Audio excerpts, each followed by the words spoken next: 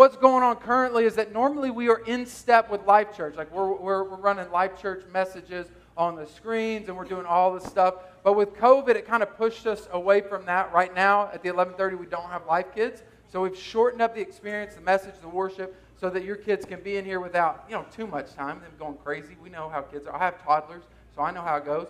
So we shortened up the experience. We can't really pull that off, being in step with Life Church. And so with a lot of prayer and conversations, we've decided to push that off and make that decision again in the fall. So currently, we're in a brand new message series called Full of It. And so we can get excited. So we're on our own, kicking that off. And with that, at the end of this message series, we have something that I'm kind of a fan of. It's actually my favorite weekend we do ever. Every weekend, doesn't matter what weekend, Christmas, Easter, I know I'm not allowed to say this, it's baptism weekend coming up. Come on, somebody's excited.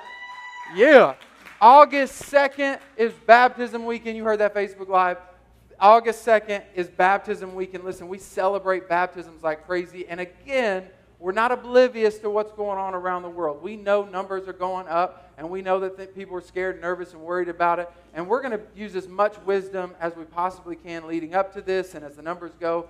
But we really felt led that we don't want to stop somebody from taking their next step in following Jesus. Whatever that looks like, whatever precautions we have to take to be safe, we'll try to do everything we can to make sure we're not getting in the way of somebody being able to take their next step of going public with their faith by letting the world know they're a follower of Christ. So if that's you, we'll have sign-ups next week. We got some stories already set up that I'm excited to share with you about baptism weekend. So that's coming up the first Sunday in August. All right, but right now, y'all ready to jump into the message? All right, so the message, like I said, is called Full of It. Full of It. A bunch of y'all are full of it, okay? I mean that in the positive sense. Y'all didn't have to take it like that. A bunch of y'all are full of it. And this series really started off from one of our core values that says this: we will laugh hard, loud, and often, because nothing is more fun than serving God with people you love. And I recognize in the world, maybe the world is trying to take your laughter away. And it's trying to make you worried and concerned. And so with this series, it really came from this. I want to reinstate that back in your life and not let the world steal your joy. Right? Your circumstances don't get to dictate who God says you are and what God has done for you. And if you believe God set you free, and if you believe that your sins are forgiven and your guilt and your shame are gone, then your faith should probably reflect that. Somebody, can I get an amen? You've been in church before and people are like, "What? Who killed your puppy this morning? Why'd you come in all sad?" You don't have to be here. We don't force you. We don't drag you to church. We don't guilt you into church. Why are you so sad? And so if you're a follower of Christ, man, you should be set free. And it should reflect. So we're going to have a good time. We're going to laugh. But there's a scripture that I'm going to really try this whole series to raise your standard of expectation.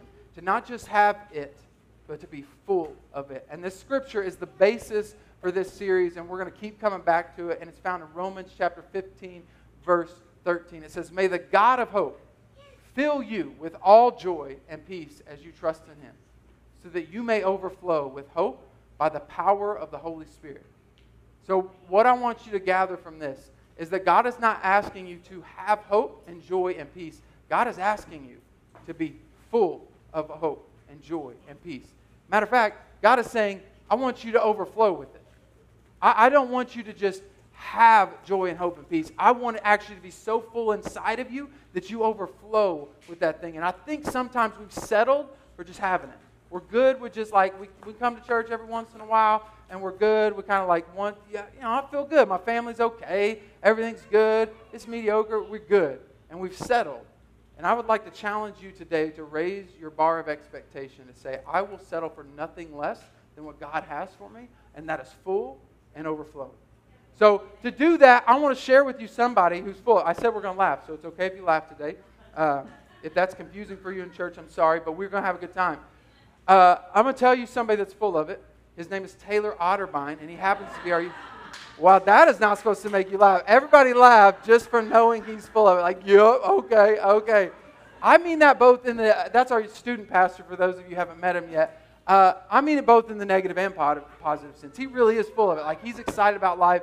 He's at a 10 at all times. Of excitement and enjoyment. Wherever he's at, whatever moment he's in, this is the greatest moment he's ever experienced. If you ever catch him at a 0, it's a bad day. I just yell at him and send him home. But 9 times out of 10, he's at a 10 and a full 10. And here's the thing. Sometimes you think he's legitimately full of it. Like if you've come in, he's probably complimented. If you have a beard, he has told you you have the greatest beard he's ever seen in his life. And in that moment, he is being 100% truthful because he is fully, and I've been around him a long time now, so I know it's fully genuine for him. Because in that moment, he's so full of joy. He's so full of the goodness of God. He's like, man, I'm so excited. How can I tell you what's good about you? And he's going to compliment something, and he may forget it and tell the next person that they have the greatest beard that he's ever seen in his life. And in that moment, he fully means it. So, that's right. So he's a good example, and he allowed me to share something that we can get a laugh kind of at his expense. And I need to set up what I'm about to show you. This will look like it was staged, but I promise you it is 100% real what is about to take place.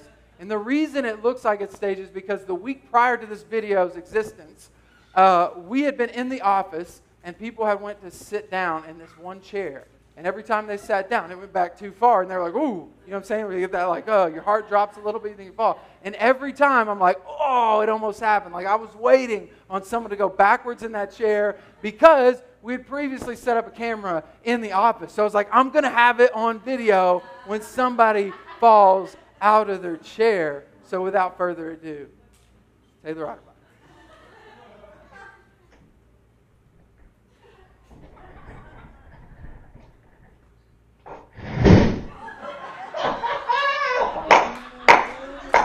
Yes!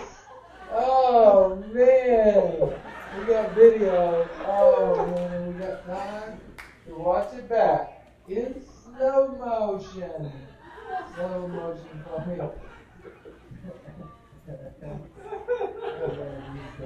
So long. I knew you were going to fall back into it.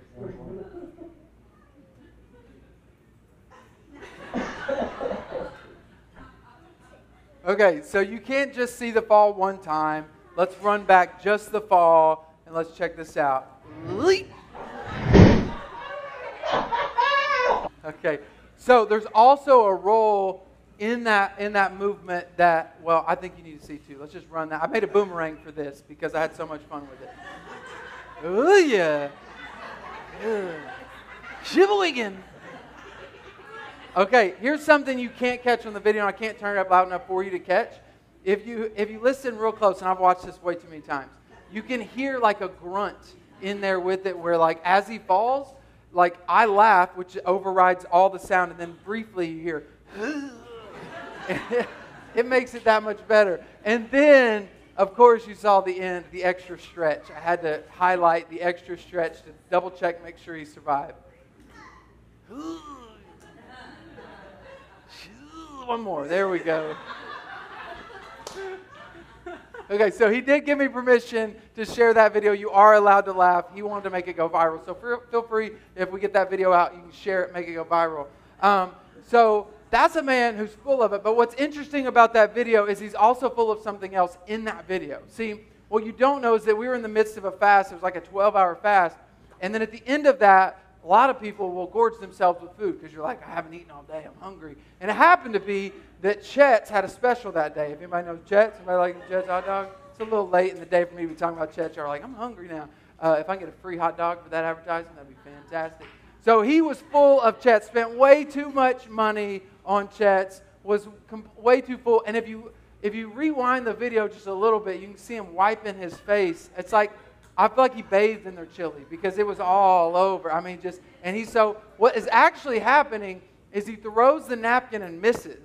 And it is way too far to roll your chair to. But because he's so full of Chet's, he's like, I'm not getting up for that. And starts to roll way too far. And that's what cost him, is being full of it. And then I found out, I left right after that because it was the end of the day. I found out before he went home, because of the impact, he hurled in the parking lot. That's how full of it this man was. I've got more details. You think that's gross. Some of you are already like, no, I had details that I've cut out of this story about that just for your sake. But he was so full of Chet's. When that impact hit, it had to come out. And what I want you to get today, and what I want the expectation for your life to be, is that you are so full of the goodness of God. You're so full of the God of hope. You are so full of the peace of God and the joy of God. When impact hits your life, something's got to come out. Something's got to come out. And my prayer for you is that you set the expectation that you're so full of the hope of God, the joy of God, the peace of God. When that impact hits, what comes up is the goodness, the hope, the joy, the peace of God, and not the anxiety the world is trying to cram down your throat. Yeah. That you would be so full when impact hits, it's going to reveal what you're full of. It says it like this in Luke chapter 6, verse 45. It says, a good man brings good things out of the good stored up in his heart, and an evil man brings evil things out of the evil stored up in his heart. For the mouth speaks what the heart is full of. So you might even check a gauge on what you speak, because it's going to tell you what your heart is full of. Especially when the impact hits. Especially, how did I talk when COVID started to happen? When the riots started to happen, when there was racism existing in our country that started to happen, how did I start to speak in that moment? Because that's going to reveal what I was full of. When I lost my job, when things started to fall apart, what was I full of? Because that impact revealed what was in your heart, and your mouth spoke what was already there. And I want to challenge you that doesn't discourage you, but that challenges you to raise your expectation, that I don't let anything shake me to the point that the only thing that's going to come out is going to be the hope and the joy and the peace of God, right? And I'm going to challenge you to do whatever it takes during this series, to do whatever it takes to get to the place where you're so full of that's the only thing that comes out. I'm talking about maybe you need to catch up on what's going on in the world, and you need to see like, all right, I'm going to watch Fox News or CNN for a couple moments, but you need to check in that moment of like, is my blood pressure going up? Because that may reveal where my hope's at. Because if my hope is dependent on my circumstances, then my hope's not in the God of hope. Maybe I need to check that the second that the news anchor starts to tell me things to worry about and to be afraid of, do I go like, oh no, like I gotta change where my investments are. I gotta start adjusting this, or you know what? I don't know what's going on with COVID, but I know a God who's trying to do something through it. I don't know about this storm. I don't know about these protests. I don't know about all what these racists are doing, but I know my God is trying to purify some things in us. I don't know about churches closing their door, but I know God's trying to do something in church people that challenges them to the next step. So you might recognize the situation, but not let the situation change who you are on the inside and how you speak, because you are so full of the goodness, the hope, the peace, the joy of God that you're full of it and you're overflowing with that. Right? And at work, step in and you have that moment. It's like, she wants to tell something about something that happened. You know what I'm saying? Like, she wants to gossip about, so-and-so. And you have that moment. And see, what some of us do in that moment is like, well, it's not gossip if it's true. That's not the question. The question is not whether it's true. The question is whether it's helpful. And in that moment where you have the moment, like maybe it's somebody you don't like, so you kind of want to say something about them, like, go tell me what they did. They did something stupid, didn't they? I want to hear that. Or maybe you're so full of the hope and the joy and the peace of God. They tell you something negative about somebody else, and you're like, you know what? Man, I bet God's going to use that moment in their life. You start to redirect, because you're so full of that hope and that joy, that you start to redirect gossip, and you say, you know what? Maybe God's going to do something through it. Man, I don't know why my boss is cranky like that. I don't know why my boss is treating me like that. But I wonder if he's got something going on at home that I can pray for him about. Because the good, when that hit happens, the goodness of God spews out. And not the negativity, not the gossip. And we know in the church world, we can say this little line in the front. You need to pray for so-and-so. Y'all know what I'm talking about. I'm going to pray for sister so-and-so. And then you have a string of gossip that exists after it. Like, the question is not whether it's true. The question is whether it's helpful. Whether what I'm speaking is through the goodness and through the hope and the lens of the joy and the peace of God, or is it through the lens of anxiety and worry and negativity? And that's a good gauge. Am I full of it? Am I so full of it I'm overflowing? I'm going to challenge you during this series to raise your expectation of even your marriage, where you don't settle for it just to be good. You don't just settle for like, we're all right. We don't fight. We only fight like a couple times a week. We good. We're not getting divorced yet. And raise that expectation. I don't want just a good marriage. I want a great marriage, because He's called us to be full and overflowing. He's called us to be a representation of what marriage is supposed to be, because we're so connected to Him and we're so full of Him that it overflows into our marriage. The way we raise our kids, we start to raise this expectation that, you know what, I don't want my kids just just make it through school. I don't want my kids just to not go to jail one time when they get through high school. I don't want to just have a low bar standard for my kids, but I want my kids to be so full of the hope and the joy and the peace of God that they can't help but overflow. I would want us to raise our expectation that I'm not fretting about who my kids hang out with. What I'm starting to think through is, what are my kids going to impact somebody else? Like, I'm going to raise my kid to be so full and overflowing, and I'm worried about how they're going to impact other kids. Like, I'm going to get a call from other parents saying, your kid keeps talking about Jesus, and we don't go to church, and we don't like this Jesus thing. Like, my bad, that's on you. That's what my kid does, because my kid is full and overflowing. I'm thinking about how my kids not only are full and overflowing, but how they overflow to other people and their friends. Maybe it's how we date, and we're thinking like, oh, I'm not married, so how should I date? And we're like, well, he don't hit me, so it's kind of nice. I mean, he ain't going to cheat on me, so it's cool, it's going to be fine, everything's good. Or do we raise an expectation where, you know what?